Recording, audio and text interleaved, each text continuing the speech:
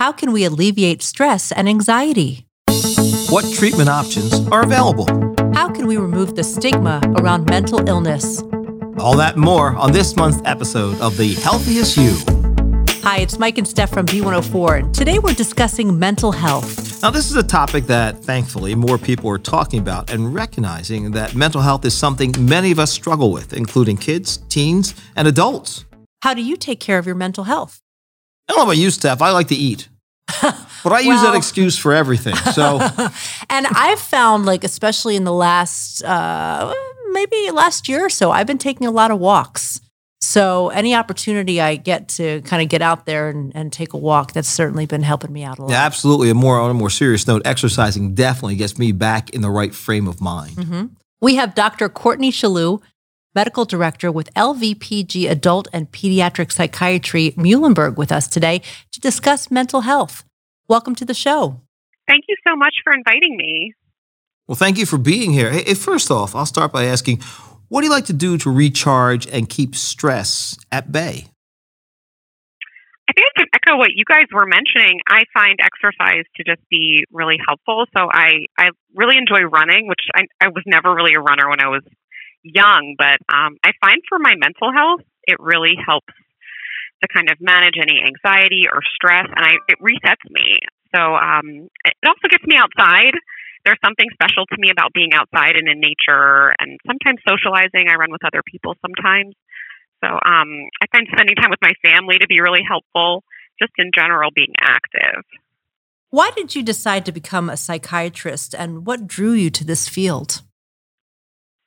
So I never thought I'd be a psychiatrist. I always knew I wanted to go into medicine. My father is a physician, actually, and so is my sister.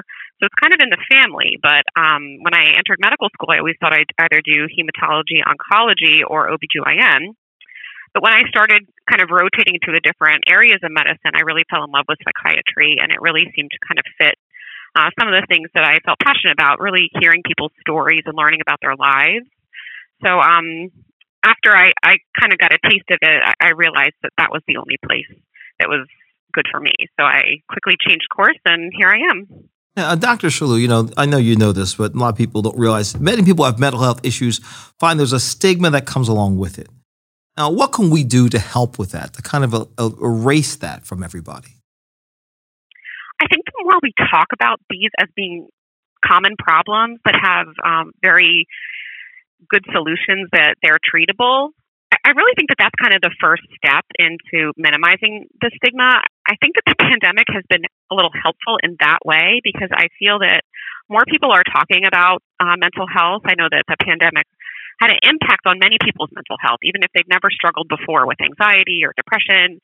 And they kind of came to understand maybe some of these things a little better. And it really seemed to enter the national conversation a little bit more. I know some prominent celebrities and people have talked about mental health struggles. So I think that the more we normalize it, the more the stigma will go away. So I appreciate being here and talking with you all today about it too, because I think that the more we talk about it, the more people will be able to understand that these are very treatable things. Now, you treat people of all ages, from children to seniors. Do you find that depression looks different in different age groups? Certainly. So I'm a child psychiatrist, but I also treat adults and kind of people through the lifespan. That's really my choice. I could only do the younger population, but I really kind of appreciate seeing how these conditions develop and change over time. I think it gives me good perspective. So in younger people, like children, sometimes depression can really present more as just irritability, or sometimes parents might look at it as laziness, like they're just not motivated, they're kind of laying around a lot, they're isolating.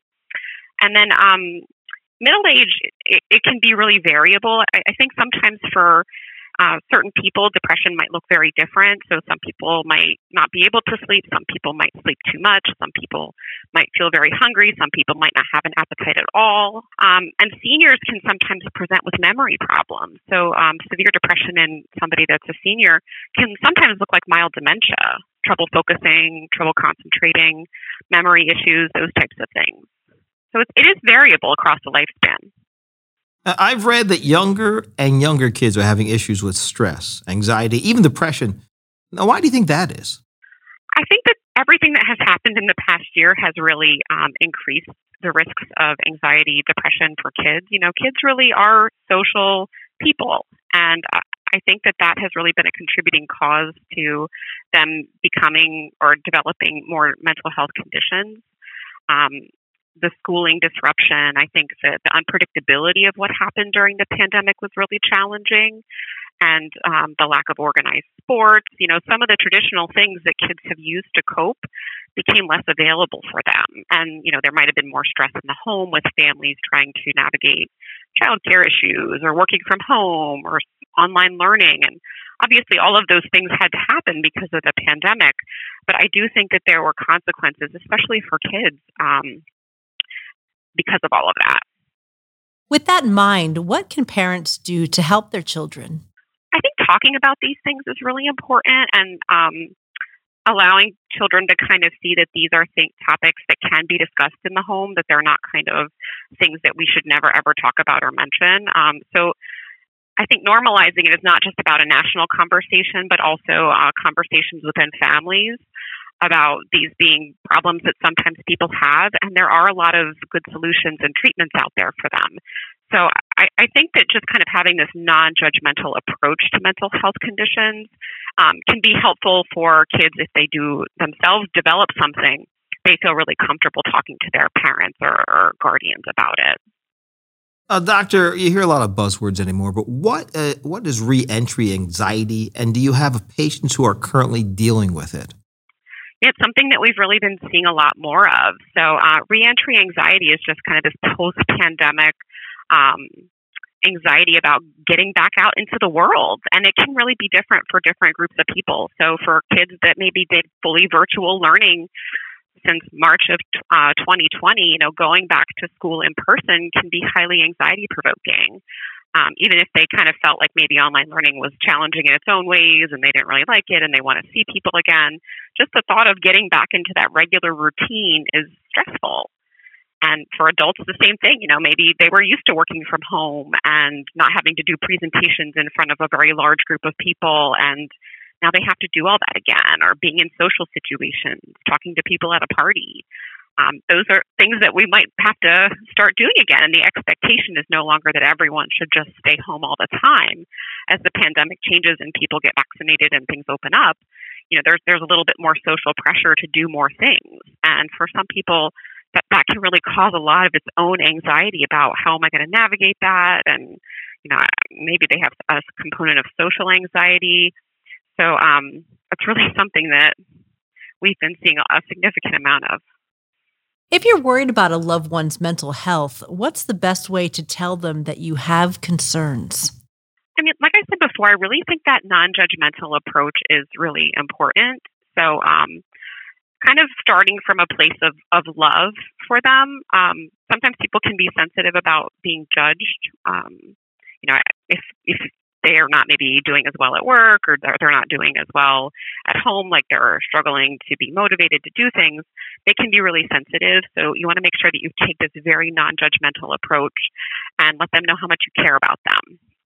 For example, like I've noticed that you've been, not really seeming yourself, and I'm getting worried about you. Is there anything that I can do to help you or support you in any way?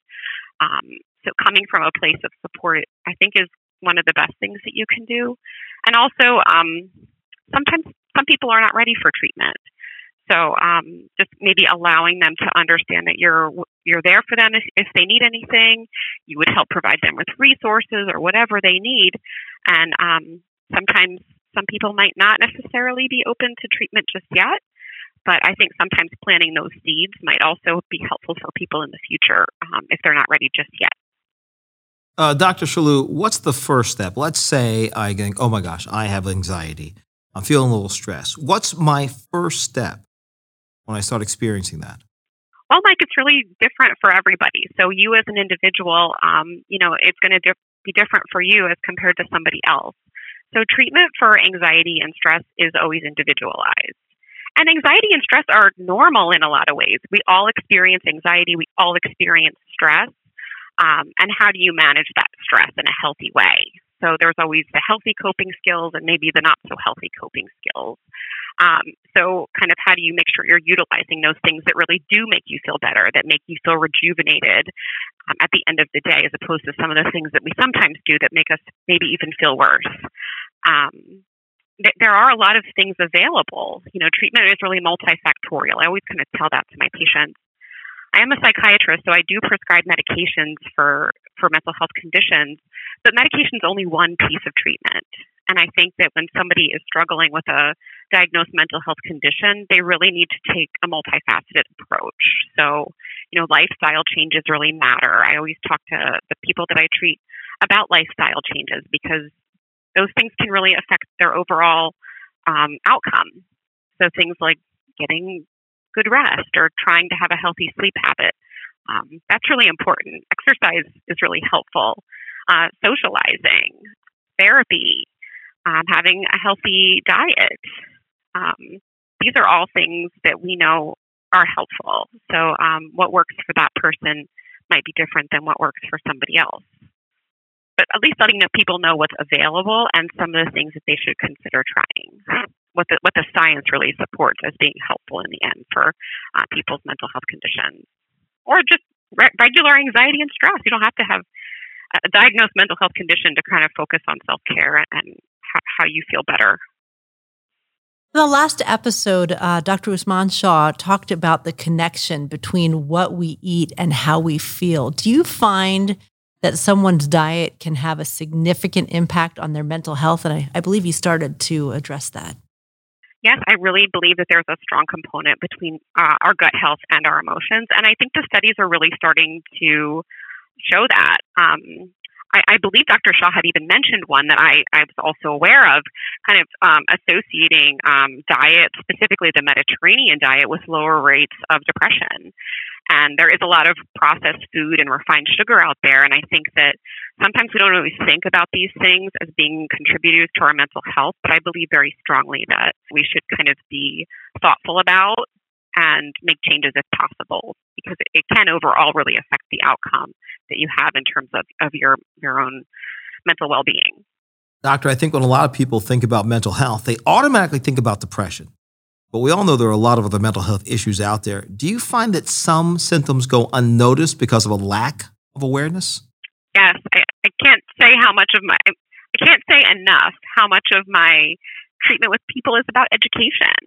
I treat very smart people, but I think sometimes people fail to recognize how much their mental health conditions affect their lives, and also just learning about the mental health condition itself. So, if somebody has something like ADHD or obsessive compulsive disorder or post-traumatic stress disorder, how does that affect different areas of their life? And sometimes I think it's really powerful for them to learn about that, because you're right. I think that there's a lot of discussion about things like anxiety and depression, but those are only a component of some of the other mental health conditions that people experience. Things like panic attacks. People are blown away that they can have so many physical symptoms, and it's really more of their own emotions that are getting out of control, causing these physical symptoms. The symptoms are real, but the root cause of it is not some kind of cardiac issue or some other problem. It's really more of their emotions feeling very out of control. So helping people understand what's going on is an important component in their treatment. And I think that's also, too, how therapy can be so powerful for people, is because therapy is a place where you can really learn about your own mental health and how these conditions affect your life. Very good. What are the signs that someone should seek professional help? So we always kind of think about the delineation between what's kind of, normal everyday type of symptoms versus the more clinical. And it's really where people's functioning gets impaired. So, if you get a little bit nervous before you have to give a presentation or before you go out and do something, that's one thing. But to essentially not be able to function or just to skip it all together, or where you stop being able to take care of yourself, things like showering, brushing your teeth, taking care of your home, attending work or school, where essentially you just can't muster up the energy to do what needs to get done. So that functional impact is really where we start to think of it being a clinical diagnosis. And that's really when you should seek professional help. It doesn't necessarily have to be to the point where it's severely affecting your life, but you notice that these conditions are holding you back from the things that you like to do. So, if somebody has anxiety and they really would love to join a group or do something, but they're not able to because of their anxiety, I think that is kind of telling that maybe that they should be looking at other means to manage that, because there's a lot of great treatments out there. Now, doctor, I know for me, if I hurt my finger, my eye, whatever, I have I just stay away from everybody else. But I've heard that you can visit your primary care provider for help with mental health. Is that true? Absolutely. Our primary care physicians are very well versed in treating mental health conditions, and they treat this very commonly. So primary care physicians, pediatricians, internal medicine doctors, family doctors. This is a great place to start because they also can help educate people and provide them with local resources. And a lot of people just know and trust their family doctor because they've treated them for an eye problem or a finger problem or whatever it is. So these things, I think, they're not just treated by psychiatrists or a therapist, but a family doctor is a great place to start. What treatment options are available for people with anxiety or depression? There are a lot available. So, we talk about different levels of care in psychiatry. So obviously there's the inpatient unit in the hospital for people, very severe conditions. We also have a step-down program. It's called a partial hospitalization. This is where people attend groups during the day, usually from about 9 to 3. They are offered both virtually and in person now during the pandemic. And then they go home at night. So essentially, it's just a very intensive program. They also have medical providers at those programs. It's voluntary, so people can stay, several weeks if they need to, but it's where they can kind of get more aggressive treatment. We have therapy available. We have medical providers. So, and there's also different types of therapy for anxiety and depression. So sometimes people think of just one type of therapy, but there's actually a variety of therapies. So if somebody has tried therapy in the past and it hasn't been as helpful, there are other types of therapy that can be tried. So again, these are educational components where people need to kind of understand what's out there and what's available to them. What is transcranial magnetic stimulation, and how does it work? And did I pronounce that long list of words correctly? Yes. So transcranial magnetic stimulation is a treatment that we offer here at the network. We've been doing it about 2 years now here. So this is a treatment for what we call treatment-resistant depression. So that term is kind of a wordy term, but essentially it just means that people have tried other things for their depression and they have not worked. So they might have tried multiple medications, they tried therapy, and they're still not feeling good. So transcranial magnetic stimulation is a form of brain stimulation. So you're stimulating the brain in the area associated with depression. And our results are really good. So TMS for short, that stands for transcranial magnetic stimulation, is really well tolerated. So most people don't have side effects. So it's a really good option, I think, for people that have tried and failed other things and maybe have had a lot of side effects from medications. And a lot of people just don't know about it. I think sometimes people don't understand all the treatments that are available. And maybe if medications have not worked for them, something like TMS would be really helpful for them and help them get better control of their symptoms. So how it works, how it stimulates the brain, is it uses magnetic waves similar to what's used in an MRI machine to stimulate the area of the brain associated with depression. How do you determine what treatment option is the best for somebody? It's really a conversation that you have to have with the individuals. So, people are influenced by maybe what they've tried before, what their loved ones have tried, what they're open to trying. So I think it's a discussion that a medical provider has with a person about what they want. So what do they want out of treatment? How aggressive should we be? How bad are their symptoms? Obviously, when symptoms are more severe, we need to be a little bit more aggressive in our treatment. So you shouldn't necessarily just do lifestyle changes, like just change the diet or just exercise if somebody is very severely depressed. That might not be enough for that person.